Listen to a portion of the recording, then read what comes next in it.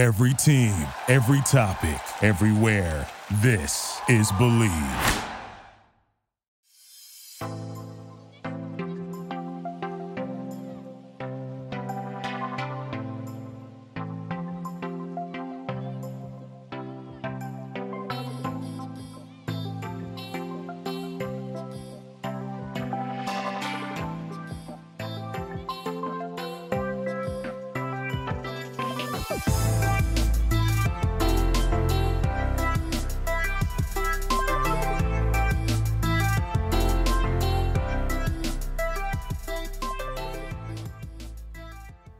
Howard David Inside Sports is brought to you by the Believe Podcast Network, the #1 podcast network for professionals. Enjoy the show. Hi, everybody. Welcome to Howard David Live. We are thankfully joined by Mark Medina of USA Today, who is from the left coast. So he's a little, we're about, 9 o'clock in the morning in California. But you've probably already been up for a couple of hours, Mark, right? Not too early, but I've been up and ready to get at it. I started to ask Mark off the air if a team loses a couple of games early on, where they can't catch the team in front of them, and there's no way they can make in the playoffs, do they continue to play? And his answer was yes, they do, because it also affects the other team too, and maybe they have a chance to catch somebody above them and maybe get a better seed. So I understand all of that. But let me ask you the biggest question, Mark. In your heart, do you think, with all of the players that have already pulled out, that there's a danger that the NBA season may not take place? Well, there's certainly a danger that the NBA season may not take place, but I don't think it's because of players that have opted out. There's a handful of players here or there, but when you're talking about, 400-plus players in the league, or 300 by that matter, it's still a small percentage. But to the larger question of is there a danger that the NBA won't be able to finish its season, for sure. If there is some sort of catastrophe that happens where there's, widespread cases that infect almost entire teams, Adam Silver has said that they will pull the plug. But if I had to guess how this all plays out, it's only a guess because there's so many moving parts. It will be messy in the sense that there's going to be cases, there's going to be injuries, there's just going to be a lot of stuff that teams have to handle. But I don't think it's ever going to cross that line where it's going to result in the NBA halting operations or any lives being at stake, anything like that. But these are unprecedented times. So even if the NBA has done its homework with outlining a 113-page health and safety protocol based on, feedback from federal, state, and local health officials, the CDC, the Players Union, it's inevitable that things are going to happen, and they'll see how they adjust to it all. Let me ask you this, Mark, your personal opinion. Is there more risk than a reward here to even start? Yeah, it's a good question. I wrote about this past weekend on why, for all the concerns a lot of NBA players and coaches have, they're still signing up for it. I would say that there is slightly more risk in resuming the season simply because you're having, hundreds of people on one campus. But I will say that at the same time, that as long as people follow the rules, and that is an if, but as long as people follow the rules, in theory, the NBA campus could be safer than all those participants would feel just being at home. And the reason is that they're going to be tested daily. They're going to have access to whatever health care is needed with all that. And, the financial rewards are obvious because a lot of their contracts are tied to television revenue. But there's no way around it. When you are, even if you're socially isolated, if you are around a large group of people, it's a lot harder to maintain social distancing rules than it is if you're just going to be more oversight and making sure that people are following the rules than if you're, just living your private life at home. Well, I mean, all you got to do is watch the news. There are a lot of people that aren't paying attention to the rules, and they're not socially distanced. They're not wearing masks. They're going to places where it doesn't seem to matter to a lot of people, and our leadership is not putting it. I'm just wondering why there's not a federal law that says that you will have to wear a mask. I'm just wondering. I'm with you. I don't get it either, and that's obviously a whole other discussion. But, that point you raise is one of the reasons why I do feel some relative optimism that the NBA, they will enforce those rules for people wearing masks and for, people to maintain the social distance. And, let's just call a spade a spade. The majority of the NBA players, the executives and the coaches are where not even just their politics are leaning, but also how they view the pandemic. They look at it very seriously. They've been very disappointed with the leadership from the federal government and President Trump. So I think with that, they're more inclined to do the obvious of wearing the mask. I think where the gray area and the bigger challenges is when you're on a campus for up to 3 months, how well can you adhere to staying on the campus bubble? And there, the NBA isn't necessarily enforcing it because I don't think that they have the teeth to do it. And, they're not they'll have NBA security monitoring everything, but they're not a law enforcement. They're not a government. So they're not going to prevent people from leaving the campus, but it's their hope that because of the consequences that people won't do that. What are the consequences? Well, if you leave the campus, you'll have to be quarantined for 2 weeks and your paycheck will get deducted. Will players want to do that when they're in the middle of a season? I don't think they want to be the guy that screws it up for everyone. So I think with that, they will follow those rules, but maybe some of the other things of how well can you maintain social distance while playing card games and ping pong, those things might be a little challenging. Yeah, Mark, I mean, you have a pretty good handle on this. And look, I understand how people can turn this into a political argument, but last time I looked, last time I looked, you didn't go to an NBA game. Oh, you Republicans sit over there, the Democrats sit over there. I mean, it's ridiculous. We're talking about what's right for the population of this country for health's sake, and it's been turned into a political football. I get that, or basketball, whichever. I get all of that, but I'm thinking to myself, at some point, cooler heads prevail, and I'm wondering where those cooler heads are. I'm with you. I think the fortunate thing, if we're talking about the NBA, is some of the cooler heads are in that league.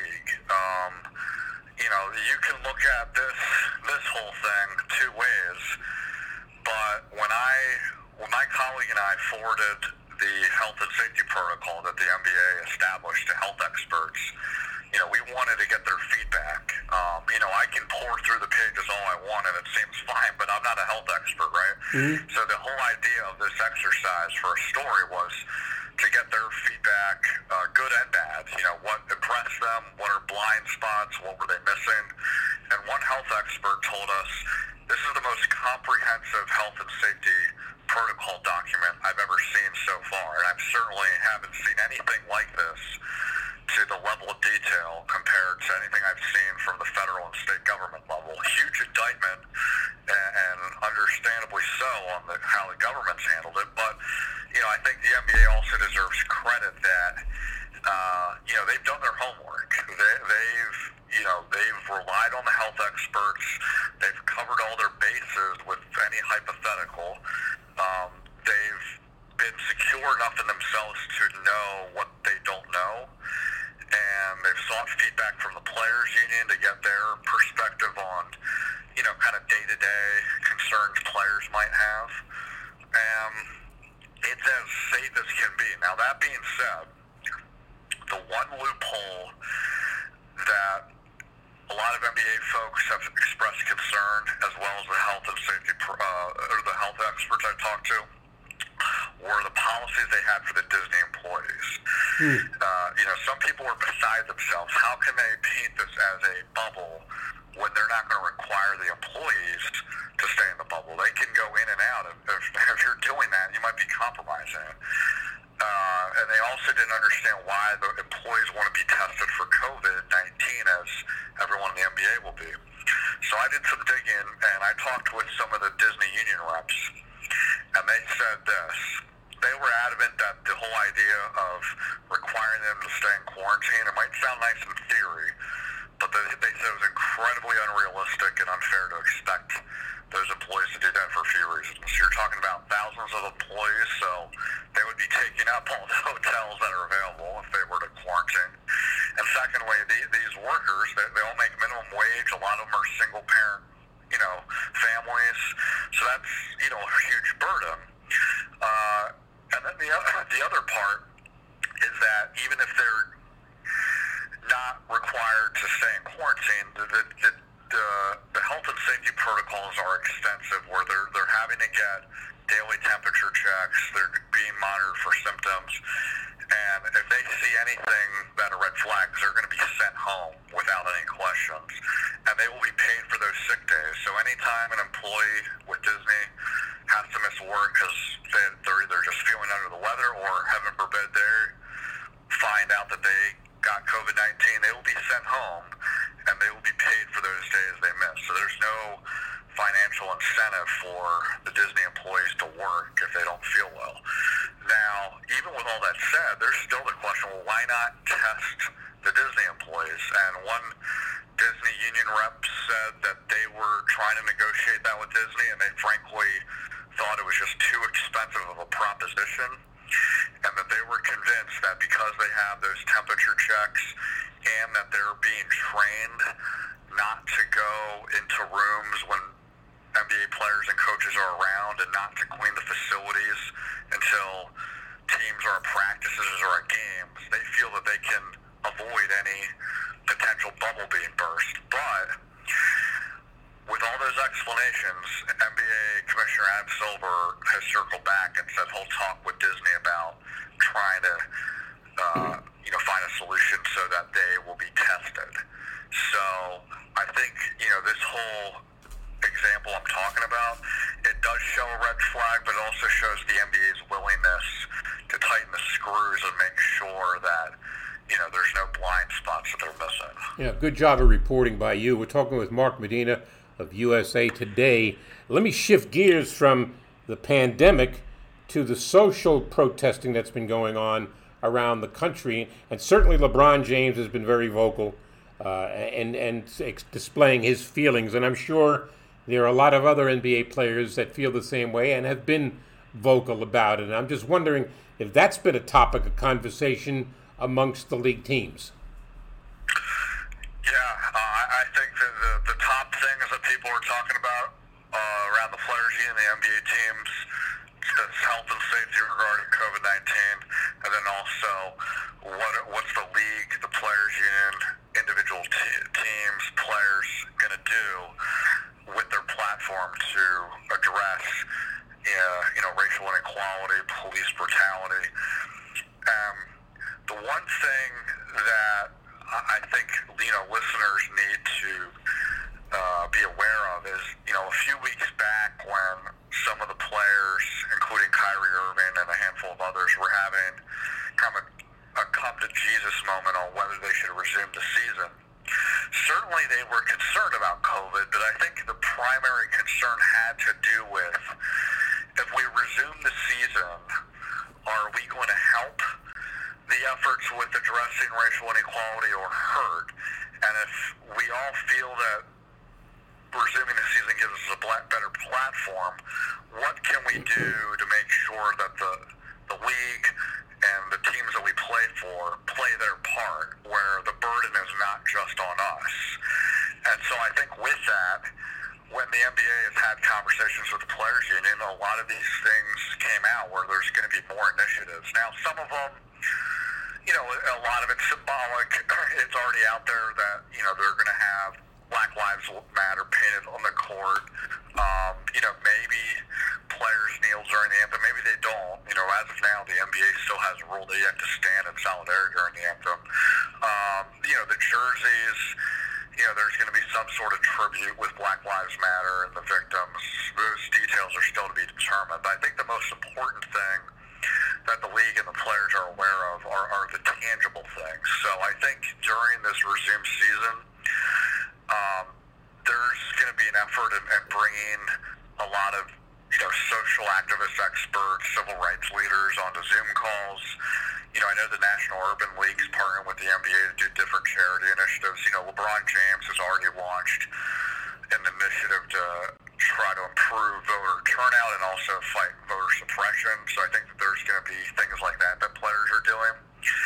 And then I think because in the times that we're in, the NBA is trying to improve its hiring practices because for as progressive as they are as a league and as much as they want to empower their players to use their voice, their hiring numbers on the coaching level and the front office level is pretty low.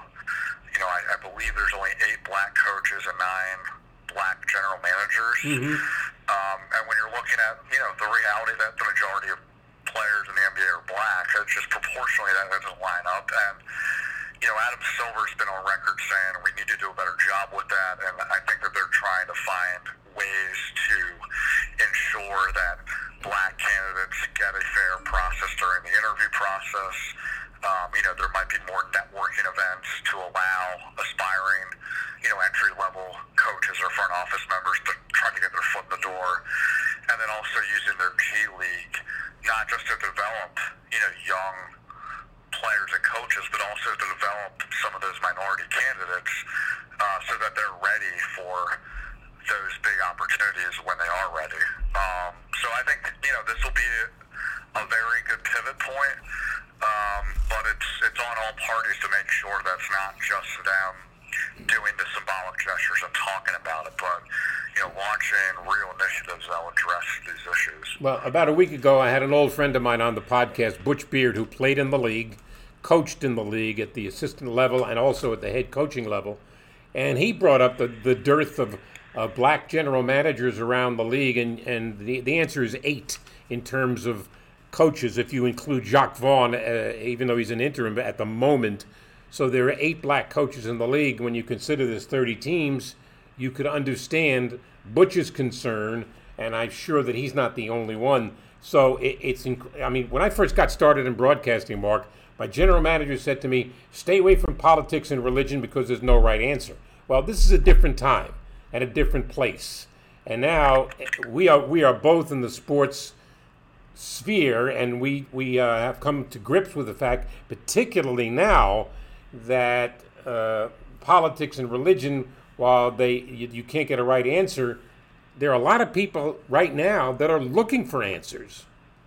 Yeah, and to the point you made earlier, I get philosophically, sports is kind of a nice distraction and from the real world and all that, but the social, the health and safety protocol is about wearing a mask. That shouldn't be political, right? That's common sense. Right. The racial issues that we're talking about, that's, about bettering society and human interactions. It's not like we're talking about in the weeds issues about campaign finance reform or, zoning laws. Right. I don't have any interest in discussing those things because that isn't sports. But these things, I think, go beyond politics, as you mentioned. And, sports is so intertwined with our society that those issues affect sports. And, a lot of times that can be the avenue for the change in that. And, these guys have a platform to do that. So I'm with you 100%. I've been watching the last few weeks on the PGA Tour, and it's because it's golf, and golf is not a boisterous sport. The crowd gets excited when somebody makes a big shot and so on. But I've been watching the tournament, and I'm going, sounds dead. There's nobody there. And like a Bryson DeChambeau yesterday won a golf tournament. And I thought, I mean, he hits the ball into orbit, and you would think you would get excited about something like that, but who's going to get excited? The groundskeepers? I mean, Yeah, I don't think the groundskeepers get excited even in normal times, right?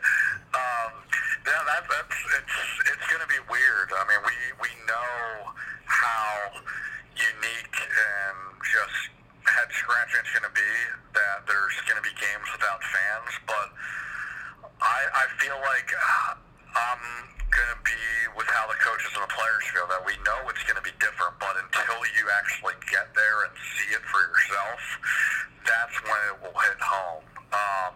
And I think that, that's where the NBA and the TV partners that they have, go into play. How can they make up for the reality that there's no fans in the stands? Can they, make the broadcast more enticing with different camera angles or different, kind of access moments? And that's going to be a pretty tough conversation for the league and the players union and the TV partners to have, because I think when you talk to the TV partners, they'll want every morsel of access they can get for obvious reasons. And I think that the league wants to showcase that, but I know the players union, they're always sensitive, as well as the coaches association, of they don't want those intimate moments to be broadcast out of embarrassment, revealing strategy. Sure. I know when I covered the Warriors 2 years ago in the Western Conference Finals between the Warriors and the Rockets, there was a moment that the TV cameras caught Steve Kerr talking to Kevin Durant about, hey, you need to trust your teammates more, and he relayed a story about playing with Michael Jordan and how he went through a similar thing, but he learned to finally trust his teammates, and it was great for us. I mean, it was such an interesting window, but yeah. I know when we asked them about it, at first Steve and Kevin played it off, and they're just talking about that moment, and hey, this shows what the game's about. But afterwards, they were fuming that made it onto the airwaves, because I don't think you can see that when Steve was talking to Kevin about this, he wasn't exactly seeing eye to eye on Steve's message. And Kevin was always sensitive to those sort of criticisms anyway, and I think that just perpetuated. And I think from Steve's end, he felt like, that compromised his ability to have a real and honest discussion with one of his players without, fear of other people seeing it and teasing him about it. So I'm sure that there's going to be some lines drawn of, where's the point that you can't cross. So it'll be interesting. Yeah, let me ask you this. TNT has come out and said they're basically told Marv Albert they don't want him to work telecast, and UB Brown the same thing because of their age. Does that filter down to the coaches? I know the coaches were sensitive to that, but I've been assured that no, that's not necessarily a thing that the NBA is doing. Adam Silver, he said it on record, suggesting such a thing, but the people in the league office stressed to me he misspoke, and he was merely just citing an example of, hey, if there's an older coach that has some sort of conditions, maybe they wouldn't be allowed. But, this is a very tough situation, because if the NBA had that, they would be open to age discrimination lawsuits. And coaches were really sensitive to that, because there has already been a feeling in the NBA of, some teams don't want older coaches. They want the younger one that they can groom and develop, and they want the younger one that's more in tune with analytics. But there is a value in having veteran coaches, especially assistant coaches, because, at that point, most of those coaches don't have an agenda. Like, they're not trying to be a head coach. They just like to be a part of the action, and they have so much institutional knowledge and experience, and they can help hold the head coach accountable a little bit more with his suggestions and all that. I know that there are a handful of coaches already. I think Lionel Hollins, and I'm forgetting one other, I believe it's from New Orleans. Yeah, Jeff Bisdillick. Right. But I've been assured that, yes, they are up in age, but it's not because of age. It's because they, got looked at from doctors and they saw that there were some medical conditions that weren't dire, but they advised it probably wouldn't be a good idea to go down to Orlando. And so that's what the protocol the NBA is having is, they want, a system of different medical experts to look at everyone, and that goes to all the young people and the old people as well.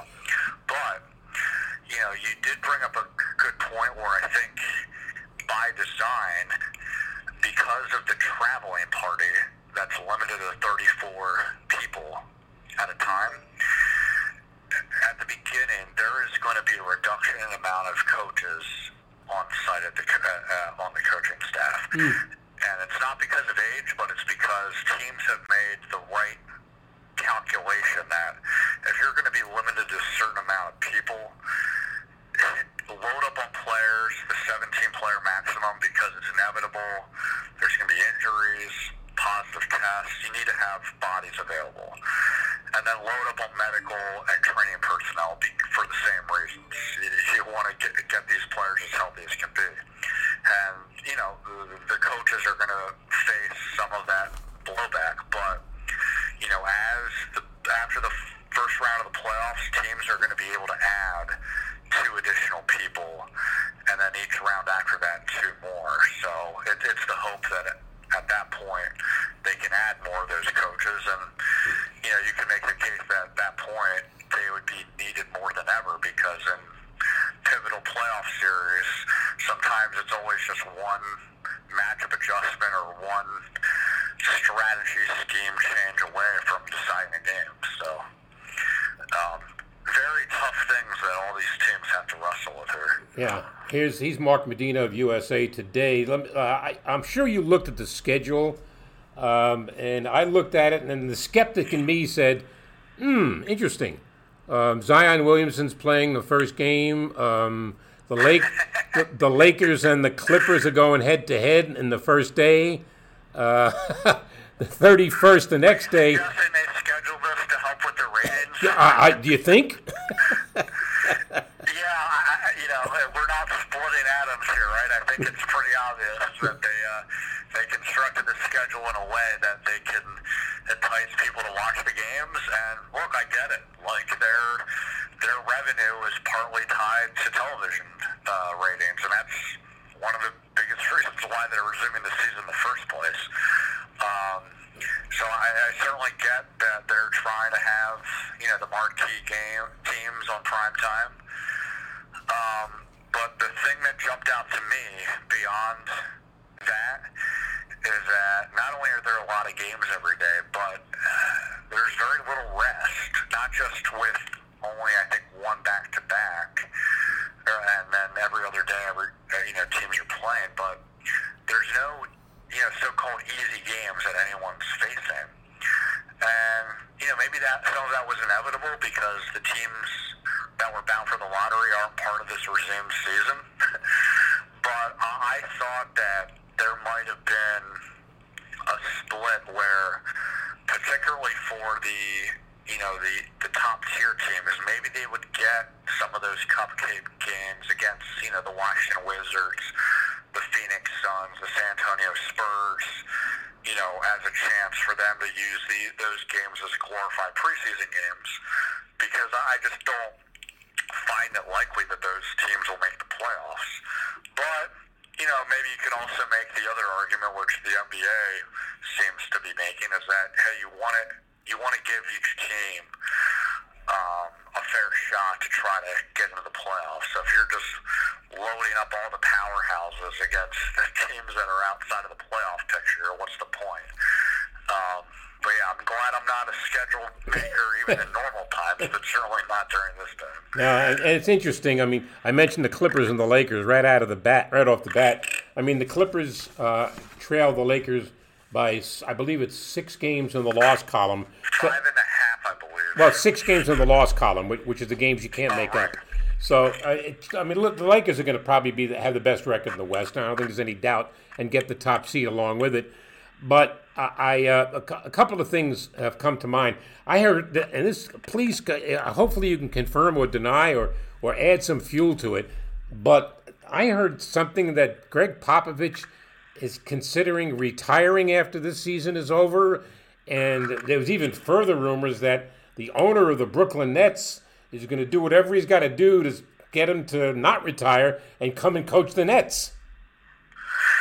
Yeah, I can't really add much to it, like from definitive reporting. I don't have any insight on that, but just using common sense, and I don't want to say common sense, but my own view of it through the league, I don't see Pop retiring and going to another team. Yeah. And I found the scenario plausible that he was going to retire after this season, after he's coaching, the U.S. Olympic team, because that kind of puts a feather in the cap with everything. But now that the Olympics are pushed back for next summer, it's my understanding he's seeing that through. So I just can't see him retiring and then all of a sudden still being involved with coaching with Team USA. I think if he is going to go the retirement route, and I don't know if he's going to do that, but if he is, I would think that it wouldn't happen until after he's done coaching in the Olympics. Yeah, I mentioned the Nets, which leads to another story, and basically the story is that it looks like whoever gets the kiss on the cheek from Kevin Durant and Kyrie Irving is probably going to get the Nets job. Now, that could very well mean Jacques Vaughn.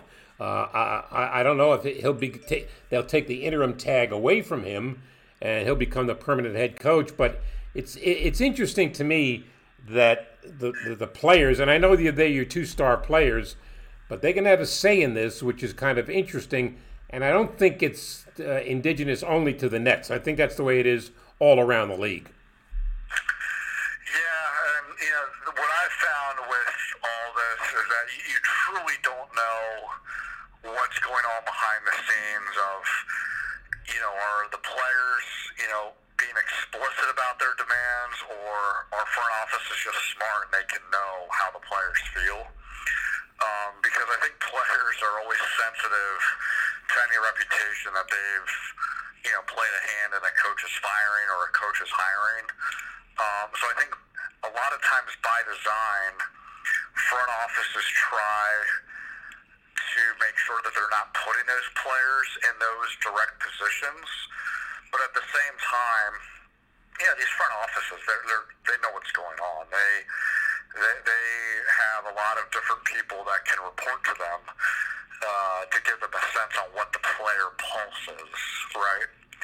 So when it comes to, not just the Nets, but any of it, that leaves, I think, players with plausible deniability that they played an actual role in hiring or firing. Like it's not a yay or nay vote, so to speak. And I think that's all valid. Mm-hmm.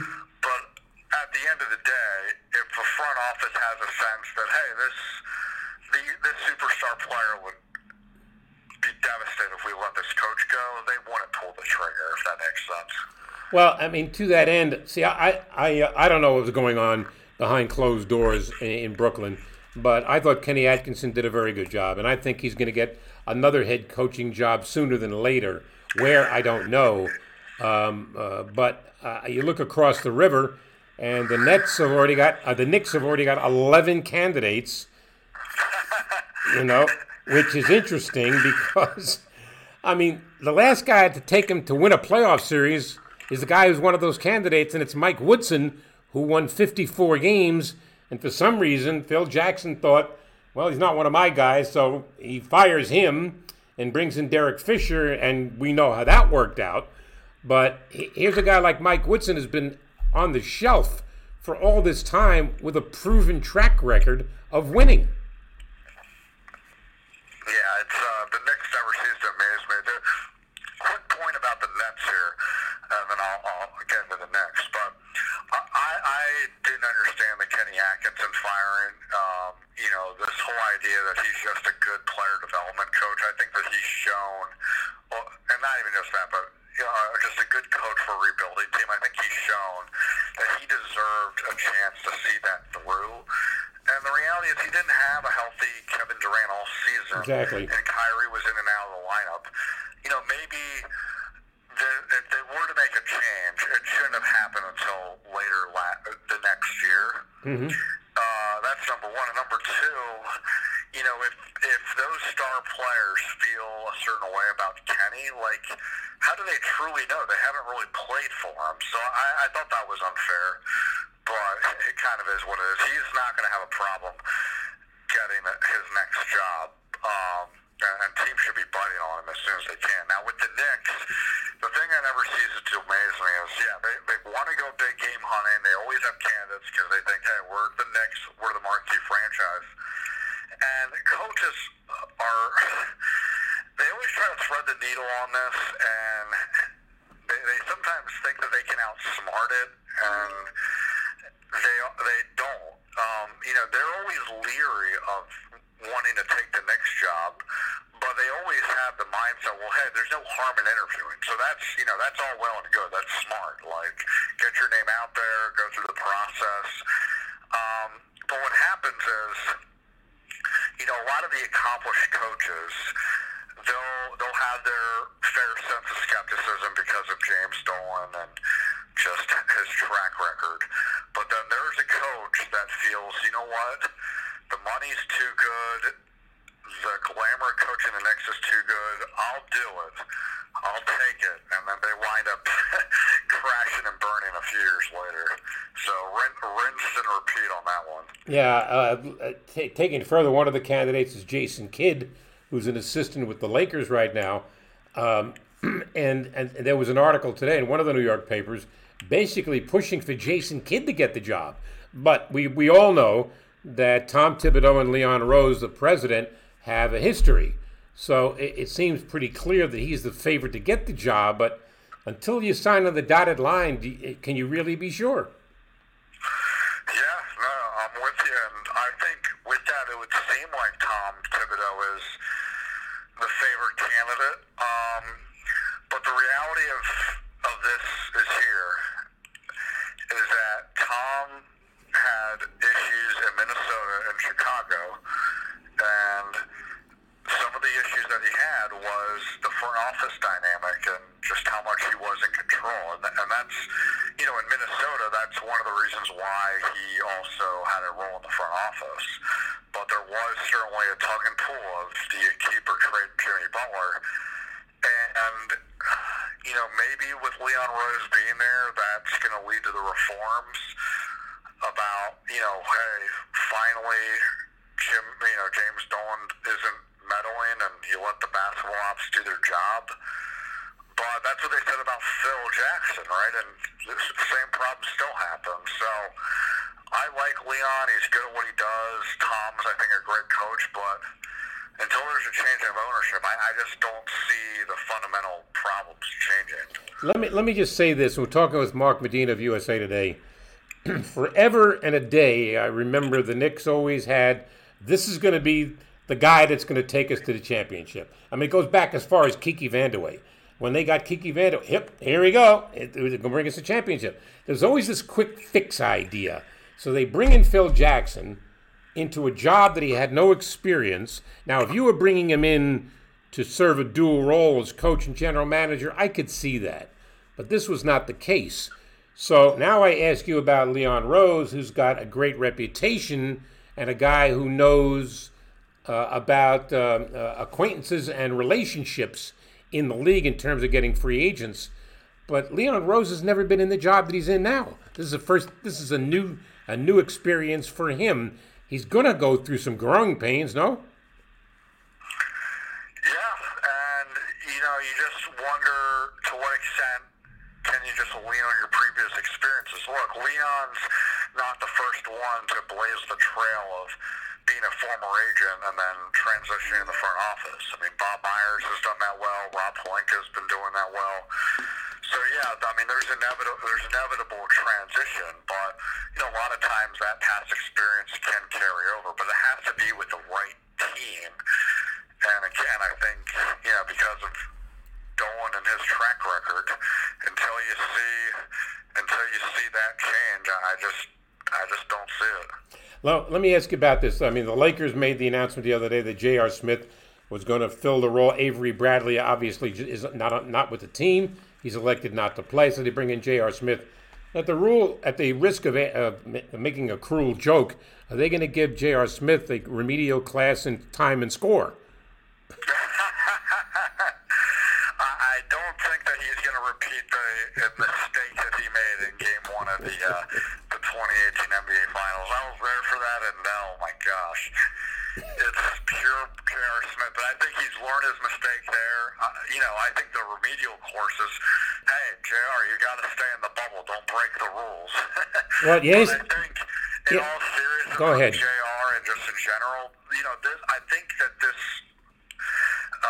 It's almost by necessity. I mean, they need bodies. He's a good shooter, but I think the Lakers are going to get more of the good in JR and not so much of the bad, simply because this has been their MO all season. They've had a lot of role players that have been like potential wild cards of, hey, like, is this the right fit? I.e. Dwight Howard, right? But I think because you have LeBron and Anthony Davis as the duo, and there's been a really good culture from LeBron, the coaching staff, the front office down, that I think when you're in those settings, you can absorb the occasional slip up that those players have, but you can also put them in a position to not only succeed because they're being asked to show what they can do as opposed to be exposed to what they can't do, but there's also a lot more accountability in play. Yeah, but let me ask you this. I think with that, I mean, it's fun to do the memes and he remembered the score, but I think there'll be enough checks and balances to make sure that roster move does not go haywire. Well, let me ask you this. Now, it's been a while since JR played. Do we really know? Do the Lakers really know what they're getting? Yeah, no, it's a fair question. They know what they're getting as what he can do, but yeah, he's going to have to get up to speed on his conditioning. And, the tough thing is that, the team itself, everyone in the league is going to be struggling with their conditioning off the bat because of the fact they haven't played since mid-March. Mm-hmm. But I think what you have to keep in mind here is that, they only had so many options. Like, they lost a player in Avery Bradley, and you see who's available on the free agent market. So it's not like they made this trade for him or anything. They had an open roster spot. He's available, and they said, hey, sure, he might be able to help. But yeah, I think to your question, he's going to have to get caught up to speed on that. And, because of the timing of things, he got signed on June 23rd.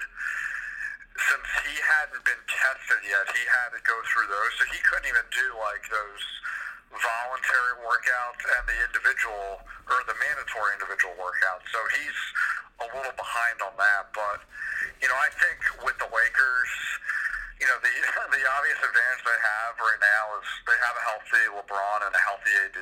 So as long as that's still intact, any other question marks they're dealing with, they'll be able to handle them enough where, their championship prospects aren't going to be compromised.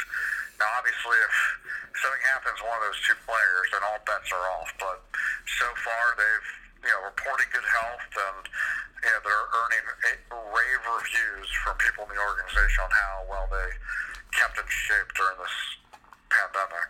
Well, I'm talking with Mark Medina of USA Today. I hate talking about guys' jobs. I think it's terrible. I wouldn't want people talking about my job, but reality is what reality is. You're hired to be fired in the coaching business. That's the way it is. But I look at it at a situation we're in now, where you're playing an abbreviated schedule, and we don't really know how this thing is all going to work out. We're hopeful that we're going to see some quality of games and so on. But there are a couple of coaches around the league. Brett Brown comes to mind in Philadelphia. Mike D'Antoni comes to mind in Houston. Is it imperative for them to have a good showing to hold on to their jobs? That's tough to answer. I think the one I can probably give a better answer on is with Mike D'Antoni. It seemed like ever since he and ownership could not agree to an extension, that it was inevitable. And look, from what I've been told, it's not even just going to be how the Rockets feel about wanting to keep him. It might also be with how Mike feels about wanting to stay. Because he obviously loves coaching James Harden, and he's enjoyed coaching Russell Westbrook. And they are one of the potential teams that could make some noise in the playoffs. But, I think that there was definitely some frustration that when they made roster moves, it seemed obvious that some of the reasons why they did things was to shed salary and not improve the team.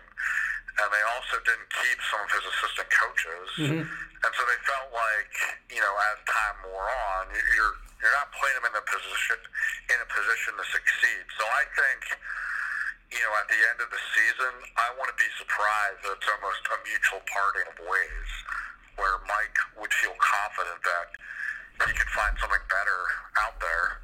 And, the Rockets will move in a direction and then see who they can get.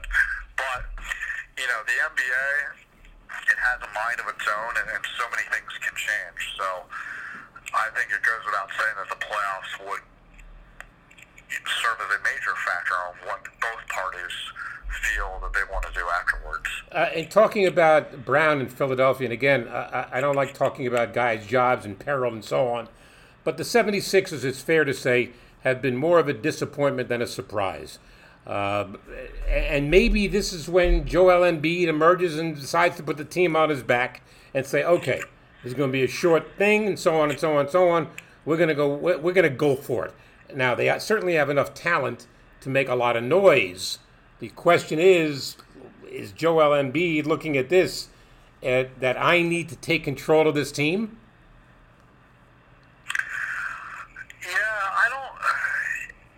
I don't know if it has to be about, hey, it's a Joel's team or Ben Simmons' team. I think it comes down to two things. One, a lot of this season's struggles had to do with some injuries, like Ben and Joel weren't always at their healthiest. And I think that this might help the Sixers be one of those teams that actually benefit from the season being stopped, because all those players are healthy now. But, I'll be honest, I don't have a real pulse on how Elton Brand is viewing these things, but as much as you think, Brett Brown has all this talent, and why aren't they, going any farther? The reality is this: last year they were, a Kawhi Leonard shot away from advancing into the playoffs even farther. And then number two, the off-season moves they made this past summer, not just with losing Jimmy Butler, but, losing J.J. Redick. A lot of, the coexisting issues that Joel Embiid and Ben Simmons, I think you can make the argument, had to do with they didn't have a lot of good shooters around them to help with the floor space and allow, Ben to be a playmaker and Joel to be the guy, in the post. So for me, I put more on the blame of the front office than Brett Brown. And also, I do appreciate that Brett has not been so adamant that he feels he has all the right answers. I think that he has been humble enough to be open of how do you put different players in different roles. But that being said, coaches are usually the first ones to go. But it's hard to get a read on how they are feeling things, simply because, there hasn't been much of a sense from the front office on how they're viewing this whole season in general. Yeah, well, their first game is against Indiana, and it's been announced that Victor Oladipo is out. He will not be available to play during this season. But they've been dealing without Victor Oladipo for a long time. So I don't expect much. But is there a team that you look at and you say, you better watch out for this team because don't take them for granted. They're going to be a problem. First in the East. Is there such a team in the East? Well, I don't know if it's like look out for this team. I think everyone knows that the Bucks are one of the favorites. So I would put them as the heavy favorite in the East.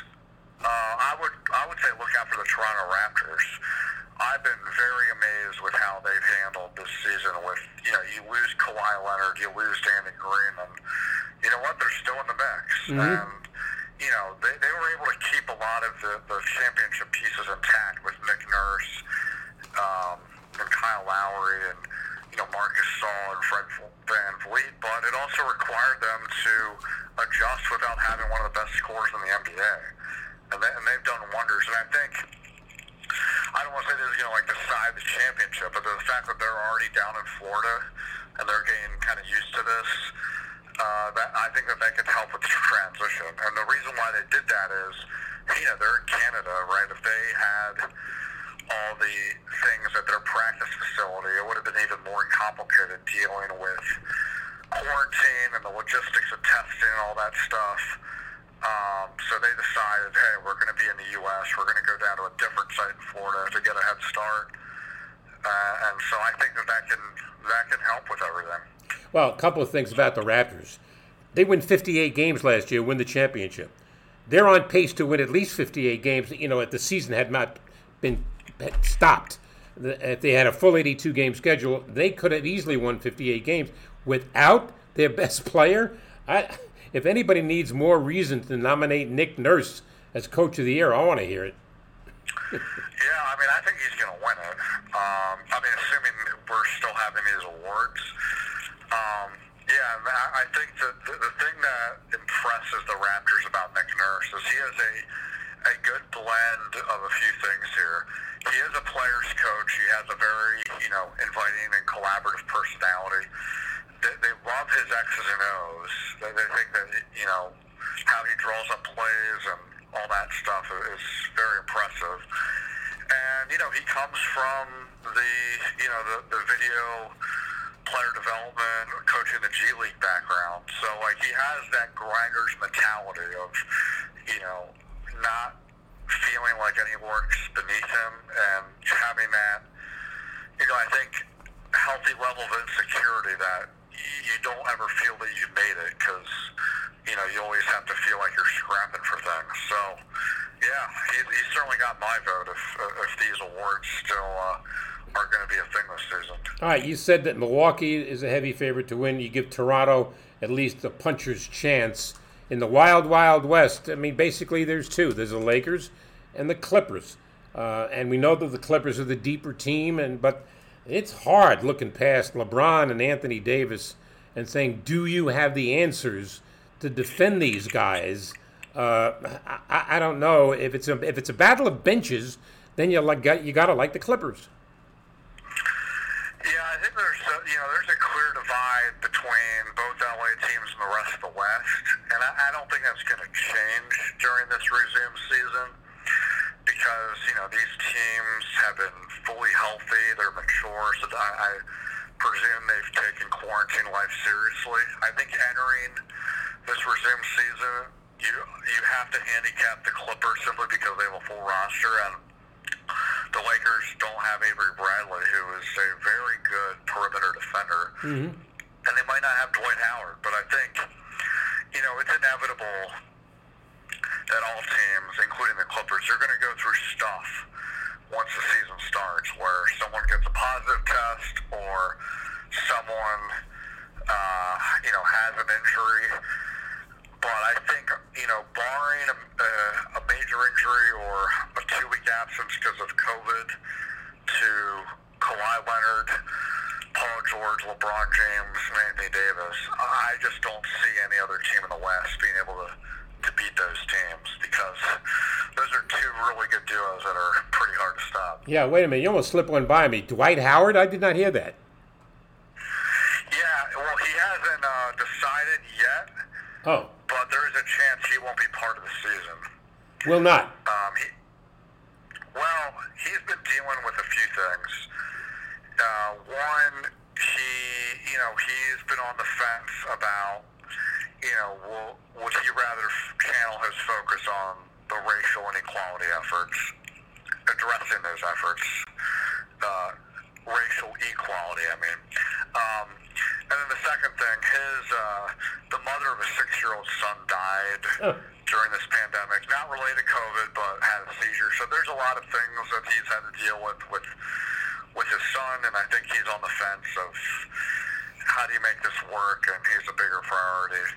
So they're trying to sort through those things. They haven't shared all the details because that's obviously a very tough family situation. But that's where he's undecided. But the Lakers, for what it's worth, they did express optimism that he will be part of the resumed season, but they just haven't gotten definitive clarity yet. By the time the games start, there's going to be about a 4-month window between when it stopped and when it restarts.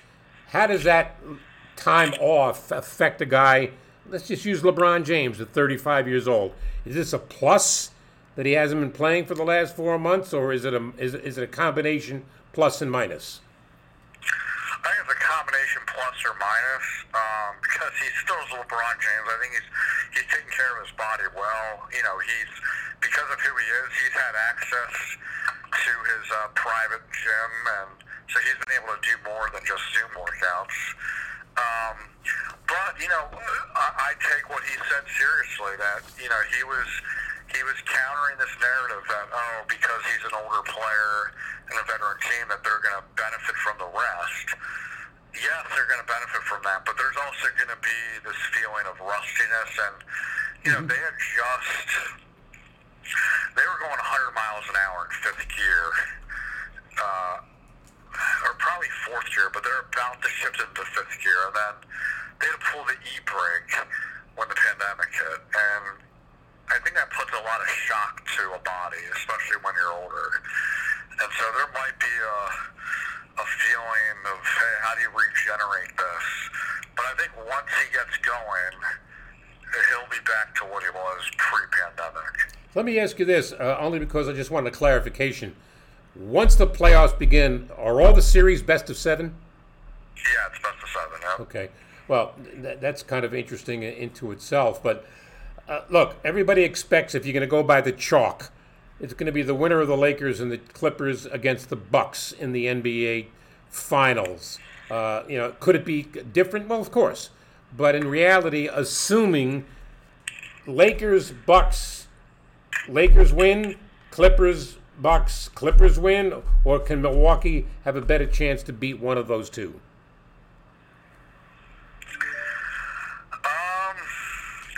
I think here's the thing, it's fine to go chalk because we see the talent, but you almost have to expect that things are going to happen because these are unprecedented times. So I think, the bigger and more important part is,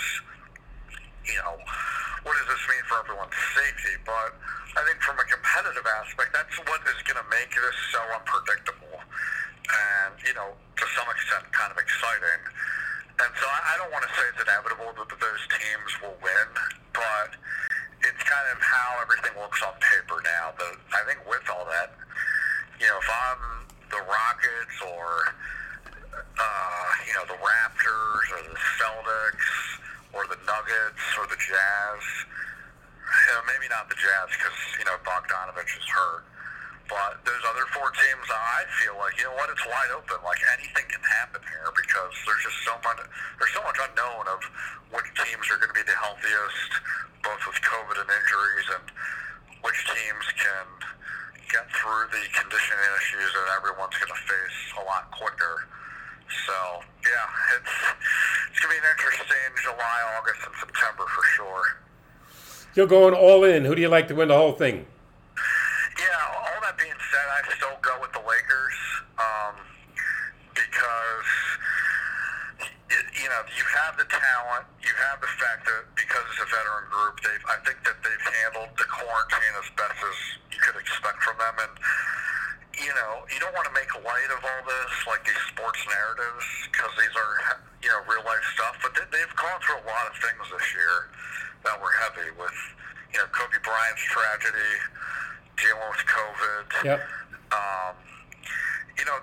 They've found a way because of how talented and mature they are to really put their head down and find joy in the work. And I think that this falls under that whole theme. Now, that being said, this is so unprecedented, and it goes beyond dealing with a weird training camp that was shortened because you're in China and having new pieces, and then the Kobe tragedy is huge and real, but that's people deal with in life about death, right? But this whole situation is unprecedented. Yep. So you don't truly know, but I think because of how the Lakers' DNA is, I'm confident that they'll get through all this, and they'll be equipped to do it the best. Yeah, I would agree. Mark, I always enjoyed talking to you. I always feel like I learned something, but I appreciate your time, and most importantly, stay safe. Thank you, and likewise. Mark Medina, USA Today. He's got a handle on it, no doubt about it. No doubt about it. We thank him for his input and his knowledge of the NBA. It's pretty extensive, but I think it's very interesting that we think about where we are, where it's going. Let's take it from the standpoint of a team, and that team is the Philadelphia 76ers. To that end, I'm going to bring in Mark Zumoff, who does their television, a terrific guy, a personal friend, and looking forward to hearing what he's got to say about his club. Hello. He is Mark Zumoff, the ace of the broadcasting industry. What do you say, Mark? Howard, I just got off the golf course. It's 90 degrees. I'm at the Jersey Shore, and except for the fact that it took me 3 strokes to get out of the greenside bunker on 18, I had fun. So, A, did you make money? Because that's all that matters. You know what? We lost. In fact, my partner and I lost to 2 older guys. So right now, I don't know. I'm beside myself. I told you should have. I should have played with you, man. I could have helped you. You should have. Yeah, you're right. You know what? You're right. You should have. I mean, the second question is, did you drive it as far as Bryson DeChambeau? Oh, my God. Hey, first of all, could he play tight end from September to January? No, he could play outside linebacker. He is a specimen. And in fact, I was scrolling through Instagram, and what he eats. I mean, we would both be 400 pounds if we ate what he ate. No, he's a monster. And the thing I love about watching him is that he comes out of his shoes on every shot. I mean, he gives you everything he's got. Right. So, I'm 5'10", I'm 160 pounds. So what I need to do is just make contact. If I try to swing out of my shoes, I'll be spraying the ball all over the place. So that's what I do. My drives are like 190, maybe 200. That dude, when you think about it, those of us who golf, everything that needs to come together to make good contact with a golf ball, for him to swing that hard, that really says something about his game. I mean, when I saw it, they showed a graph yesterday of he had one tee shot. I want to say it was on the par 5, maybe the 17th hole. He had an 8-iron for his second shot. I said, "Are you kidding?" And it was from 228. That's crazy. That's great. Well, I'm thinking today we had a par 3 that was a little bit long for us. It was, maybe 180, 185 yards. And I got to think on the tour, what are those par 3s? What's a typical par 3 for those guys? Yeah, about that, 180 to 190, 200, yeah. Yeah, but I got to think that they had their fair share well over 200. Oh, yes. Oh, there's no. Hey, I'll give you one key word to help you, Mark. Steroids. Well, or come back to somebody else. We're talking with Mark Zumoff. He is the television voice of the Philadelphia 76ers. I noticed that the first game the Sixers play will be on August the 1st, and they play Indiana who, by the way, doesn't have Victor Oladipo, so that's a plus for Philly, right? That and Malcolm Brogdon, I believe, is one of the players who tested positive for COVID. That's not to say that he won't be ready, but it's just another factor that the Pacers have to have. But, I understand what Oladipo feels he has to do. He played 13 games. He was just kind of rounding into form. This is a very long layoff. He knows his body better than anyone. Sure. And I feel that he has the right to pick and choose what it is he feels is best for him, for his family, for that matter. And if all things considered, he's not going to play. It's a tough break for the Pacers, although they're in the playoffs right now. But, as I think about the East, Howard, the Sixers right now have the 6th seed, which, quite honestly, might be to their benefit. I'm not sure that there is, not that they're not going to try to win, but I don't know what the benefit is really to try to move up to 5 or 4, because then that puts you in Milwaukee's bracket for the second round. So right. They might want to stay where they are. If it all finishes like this, they'll play Boston in the first round. And of the 5 teams ahead of them, that's the only team that they beat during the regular season in terms of the season series. So it could be a lot of experimenting with lineups, combinations, that sort of thing, through the 3 practice games or scrimmages they're going to have in the 8 scheduled so-called seeding games. Well, there are no back-to-backs apparently. So the Sixers, as an example, play every other day. We do have a back-to-back. Oh, really? 6th and 7th games are back-to-back. Okay. I'm looking at the schedule. Yeah, you're right. But up until then, you play every other day. You've got you play the Pacers, you play the Spurs, play the Wizards, play the Magic, Trailblazers, and Sun. The schedule is pretty soft for Philadelphia. I mean, I know you. No, it's the second easiest schedule among the teams they're going to be playing, other than New Orleans. And don't you think the NBA would love to see Zion Williamson take the stage in the postseason? That young fella, I'll tell you what. I don't know that much about college basketball. I knew he was good, but man alive, that young fella can play a little bit. And they're in for a great run if they can figure out a way to keep him and surround him with the right guys. Oh, there's no doubt about it. You're right. I looked at the schedule. The first night of the NBA schedule on July 30th has Utah at New Orleans, the Clippers against the Lakers. Anybody suggest that there was a little orchestration of this schedule? No doubt. And so you might say, well, and that allows the Washington Wizards of all teams, not that they have a snowball's chance, but that allows them to get in. And, of course, the bulk of the other also-rans are in the West right now. Washington is the only team right now that is not in the top 8 that made it in the East. So, listen, it's a nice little present for Scott Brooks, who I think did a tremendous job with one hand tied behind his back with that group. Yeah, certainly. And they didn't have John Wall, and who knows when John Wall, if ever, is going to come back and play for Washington. But, and I don't expect you to speculate because he's the guy who coaches your team, but Brett Brown has been linked with, there's rumors out there. Does he have to win to keep his job? Does Mike D'Antoni have to win in Houston to keep his job? D'Antoni's already had a chance at an extension, and he turned it down. So my guess is that he's on his way out. And I'm just, as an outsider, Mark, understand this. I think Brett Brown is less of the blame than other factors, specifically the front office. Am I off base here? Well, I tend to side with you, and I will say this. First of all, everybody has injuries, but the Sixers had their share. So if you consider the lineup that they really wanted to have, which was Embiid, Horford, Harris, Simmons, and Josh Richardson, that lineup only played 19 of the 65 games, I want to say. They were going to miss Simmons for a good part of the rest of the regular season until COVID came around.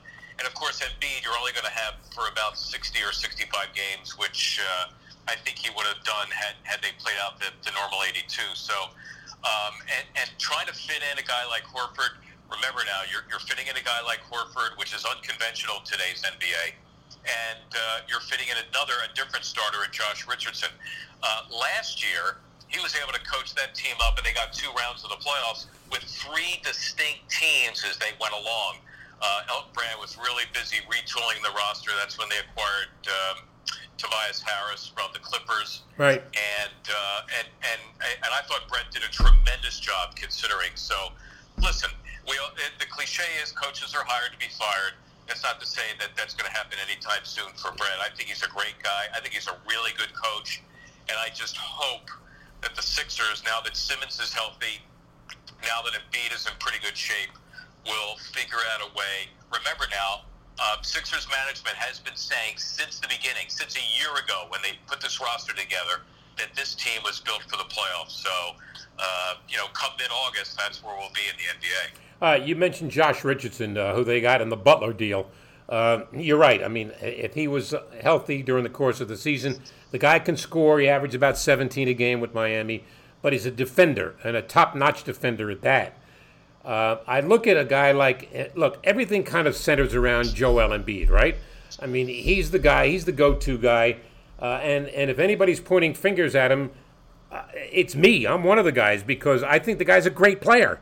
I just don't think he gives it every night. I don't think he gives you 100% every single night, and maybe he's starting to get it now because he's a young guy.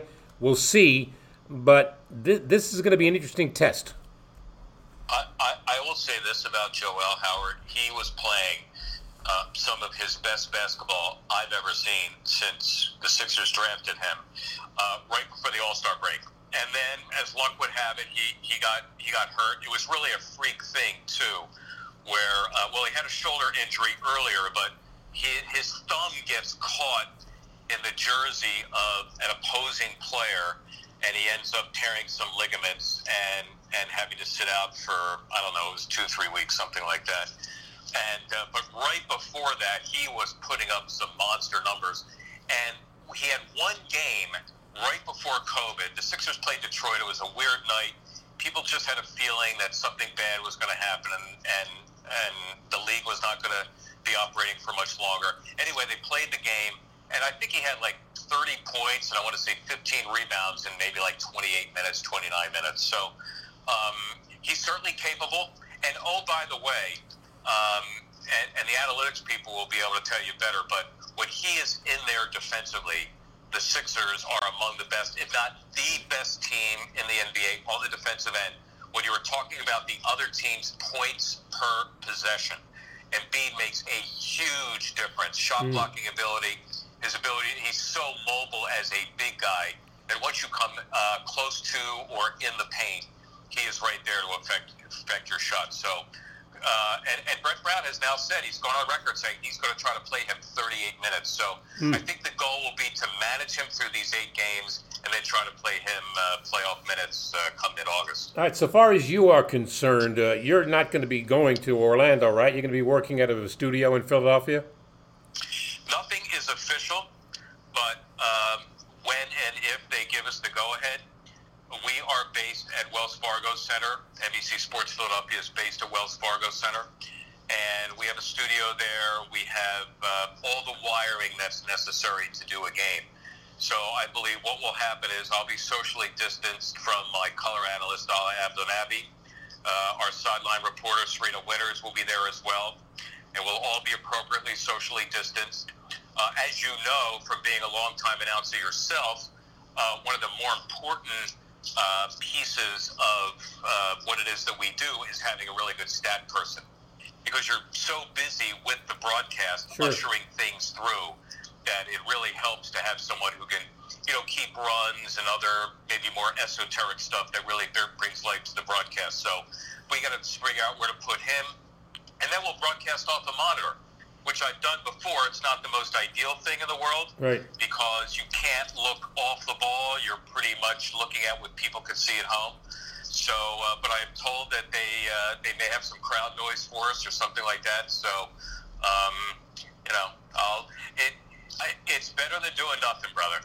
It's better than sitting on the sideline and wishing we had basketball. We're going to have basketball, and it's going to be really interesting to see how this thing plays out. I just had Mark Medina of USA Today on just a little while ago, and I asked him this question. I'll ask you the same one. Is there a part of you that thinks that the NBA is still not out of the woods, or any sport for that matter, that you're not still out of the woods, that there's a chance that the whole thing could blow up, and if the numbers go high, is what I'm alluding to. So I am not a public health expert, and I don't pretend to understand what it is that the NBA needs to do. I mean, I have some idea based on the way that I've conducted myself during this thing. But when you think about it, you are going to have an area where few, if any people, once they're there, are going to be able to go in and out. I mean, players have said that, their wives are expecting, that they do expect to, have to leave at some point. But otherwise, you are going to have a contained area. So when, our elected leaders have said to us, stay home, don't make contact with people, make sure that we have as much testing as possible. These players are going to get tested, Howard, if not every day, every other day. Mm-hmm. They're going to take their temperatures every day, and they're going to be in an environment where the only people they interact with are people who have been treated the same. They're not going to be at bars, you would think. I mean, I think they're going to be restricted to this campus, but they're going to have plenty for them to do. They're going to have mental health expert if they need it. They can play yoga. They'll be able to golf.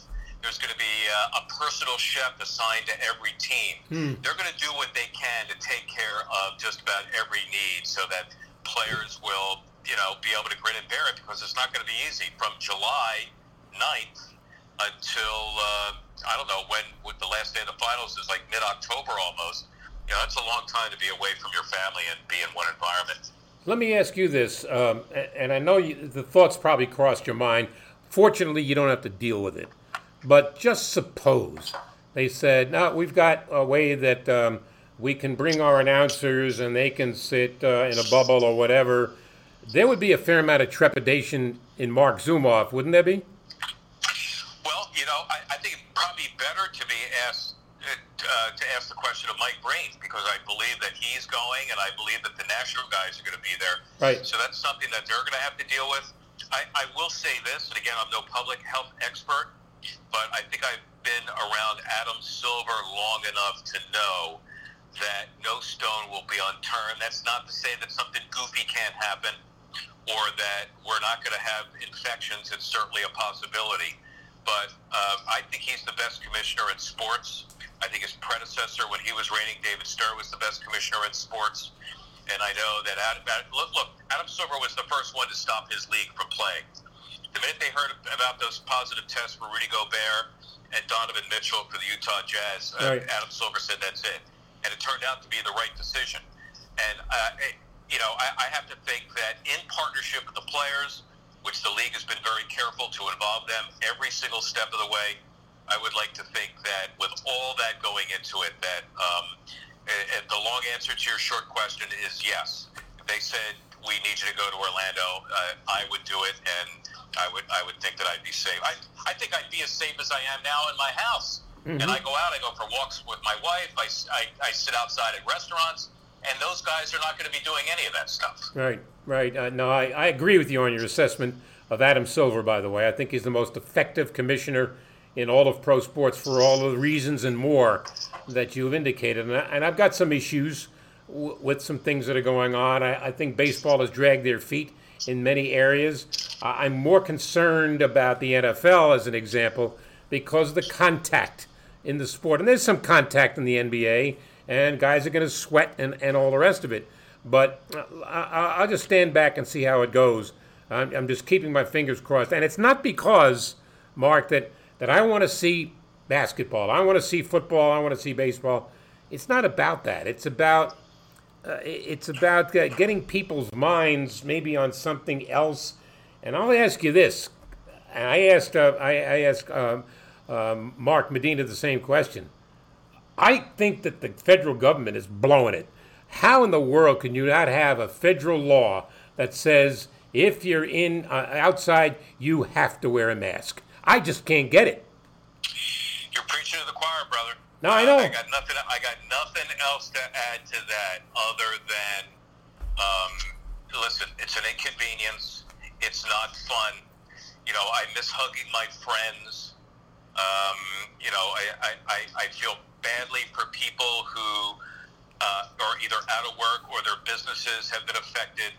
But this is something I think we have to do right now. And quite frankly, you're looking at Florida, you're looking at Arizona, you're looking at Georgia, you're looking at states where the infection rate has gone up because they tried to open perhaps too soon, and they relaxed their rules, and they have people at bars and on beaches congregating as they normally would without masks. And I think the numbers are telling the whole story with that one. Yeah, and Texas too. You can add that. Thank you very much. Yeah. And of all places, California. Yeah, right, exactly. Look, sticking to the X's and O's of the NBA and the teams that we know are the teams that people are going to be watching, the Clippers and the Lakers and the Milwaukee Bucks.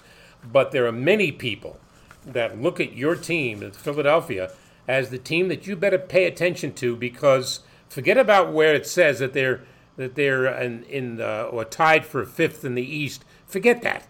It's who they are, and this is a young team primarily. I think they're the most dangerous team in the East.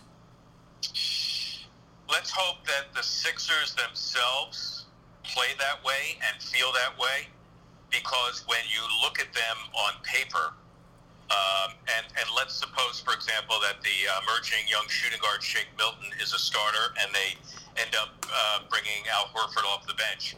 That's still a really good starting five, and you're bringing Horford off the bench. And I'll just mention bench players. Furkan Korkmaz, who can play and score. Mike Scott is a good three-point shooter. Matisse Thybulle, a young rookie we have, is a good defensive player. And by the way, we got Glenn Robinson III, who was starting for the Warriors, and Alec Burks, who's a guy who can give you 20 points off the bench. I mean, that's a lot of talent. And let me just say this about Shake Milton. He's a guy that people are going to want to watch. He had 39 against the Clippers on national TV, including 7-3. So, and Elton Brand, boy, what a move that he made before the season. He signed into a 4-year deal. I want to say the total contract was maybe $5 or $6 million. Well, it's interesting. It's interesting because the concern was in Philadelphia losing Jimmy Butler, losing J.J. Redick, that they were going to be absent of shooters. But yeah, I mean, they managed to bring in the troops, and here they are. Glenn Robinson III. I was around his father in Milwaukee. I don't know if he's anywhere near the shooter his father was, but Big Dog was something from any distance. Yeah, there's certain guys that you say, like Jamal Crawford, they get buckets. Lou Williams, they get buckets. Glenn Robinson was a guy, he just got you buckets. But when you turned around at the end of the night, he was at 20 or more. He was a prolific scorer and actually played for the Sixers for a year. This was toward the tail end of his career. Billy King was the GM then. He was searching for second scorers to play with Allen. We had Chris Webber for a year or so, and Glenn Robinson was part of that as well. I just remember him as a guy, who could get you buckets for sure. Real quick personal story. I lived in the apartment below Glenn's in the building in Milwaukee when I was broadcasting Bucks basketball, and it was late, and he had a big party going on upstairs. So, I mean, it got to a point when I couldn't even sleep. There was not a chance. So I put my pants on, I went upstairs, knocked on the door, and Glenn answered the door. I said, "Glenn, I need a favor." He goes, "What's that?" I said, "I can't sleep, man." He goes, "Are we too loud?" I said, "Well, it's 1:30 in the morning. I'm not asking you. I'm just saying, can you just tone it down a little bit? Do me a favor." He goes, "Not a problem. Everybody, calm down. My man needs to sleep." And they did. They behaved themselves. That too. Huh? Yeah. I can see him saying that. Yeah, and they behaved, and they were great that way, and I really appreciated that. But I liked him a lot. And coincidentally, 2 weeks ago, actually it was a week ago, I had Vin Baker on the podcast. And he and Vin Baker were the tandem in Milwaukee. They really didn't get much because they just had too young of a roster and they really couldn't mature. But Vin opened up. And I don't know if you know the story about Vin Baker, but he had an alcohol problem. And it affected his life greatly, but he's been clean for 9 years, and I couldn't be happier because he's one of the greatest guys I've ever been around in sports. And when he was emerging as a player and really starting to show his stuff, he was a 6'10" guy with a big body who could shoot. He could put it on the floor. There was very little that he could not do. And he came from the University of Hartford, which really wasn't much of a program. and actually, had a pretty good NBA career until he started having his issues. But I'm really proud of him and the fact that, anybody who's able to overcome personal issues like that and be an inspiration to others, to me, is that's more impactful than anything they may have done on the basketball court. Well, it's interesting what led to the problem. He was traded from Milwaukee in a three-way deal to Seattle, where he joined Gary Payton, and they had a really nice club. And he loved it there. And then for some strange reason, Seattle included him in a deal to Boston.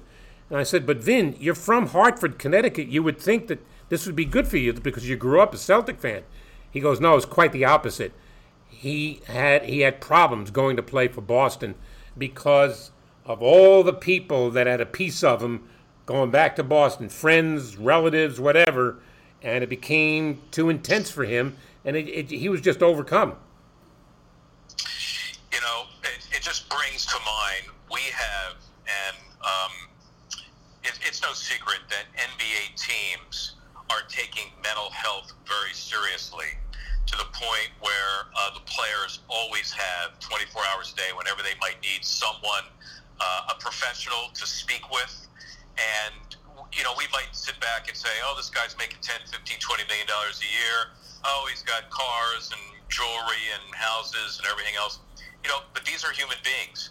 And while they might have a lot of the luxuries of life, there are still other attendant pressures, whether it's from family or friends or hangers-on or fans or coaches or what have you. They're no different than anyone else. And, I'm thinking, and I don't know what the situation was for Vin back then, but maybe, things would have ended up different for him if he played today's NBA with all the mental health services that are available now. But I think that's why the NBA is great, because they acknowledged it, and teams have gone about making sure that this particular need for players is taken care of. Mark, let me ask you about this, because I would be remiss if I didn't bring the subject up. Aside from the COVID-19, you've got the other social issues that are going on now, and Black Lives Matter, and it's so important, particularly in the NBA, which is a league that's 80% black, and you wonder, in a market like Philadelphia and some other major cities, the effect that what is going on now around the country has on, just to say, on the 76ers. Is there any impact? Do you hear anything around the team about how what is going on nationally affects the league, affects the team?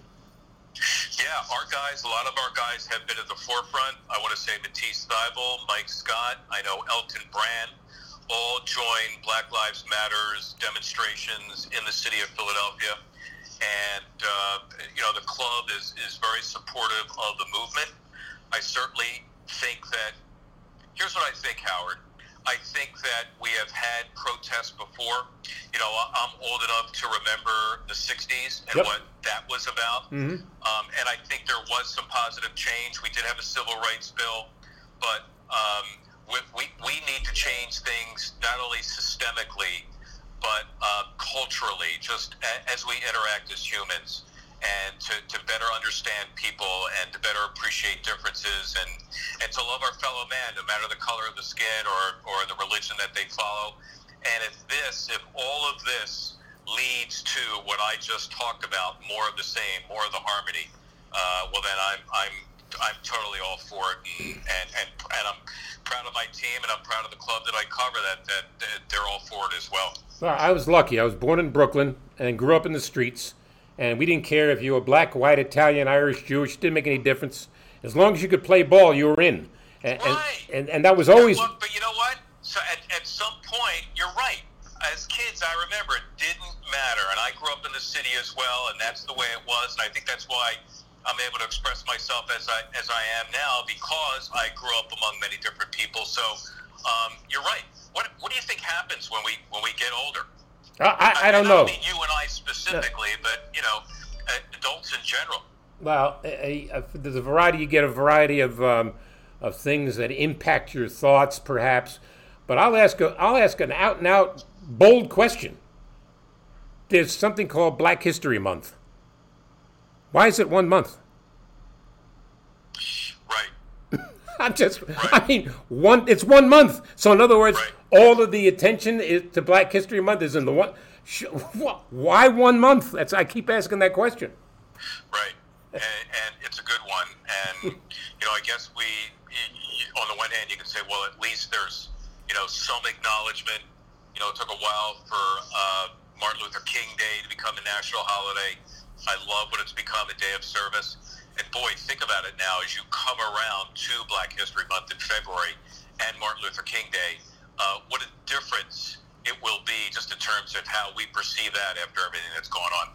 Listen, my brother, I got to bounce. No, I appreciate your time, Mark. Always great talking to you. Good luck to you. Stay safe. That's the most important thing. Howard, listen, I grew up watching you and admiring you, and to be on with you is a pleasure. Let's do it again. Thank you, Mark. Thank you. You got it, my man. He's Mark Zumoff, old friend. I'll tell you how far back we go. I started in broadcasting in Princeton, at a radio station in Princeton, New Jersey, and began calling Princeton football and Princeton basketball, and did it for about 8 years. And it gave me basic training. But it's interesting, when I left to go take another job in New York, the guy that replaced me doing Princeton basketball, the guy you just heard, Mark Zumoff. Talk about ironic, huh? That is truly amazing. The more things come around, the more they come around. Look, you stay safe. I've got a great week planned for everybody as it pertains to this podcast. There's one in particular that's coming up. We're going to talk a little NBA basketball and broadcasting tomorrow, but Wednesday, circle the day on your calendar. The Human Highlight Film is going to join me, Dominique Wilkins. I don't know how many players you think were greater than Dominique Wilkins, but when you talk about great players, he's in the conversation. He will join me on Wednesday. Stay safe. Thank you for being a part of the program. You folks have a great day. I'm Howard David, and this is Howard David Live.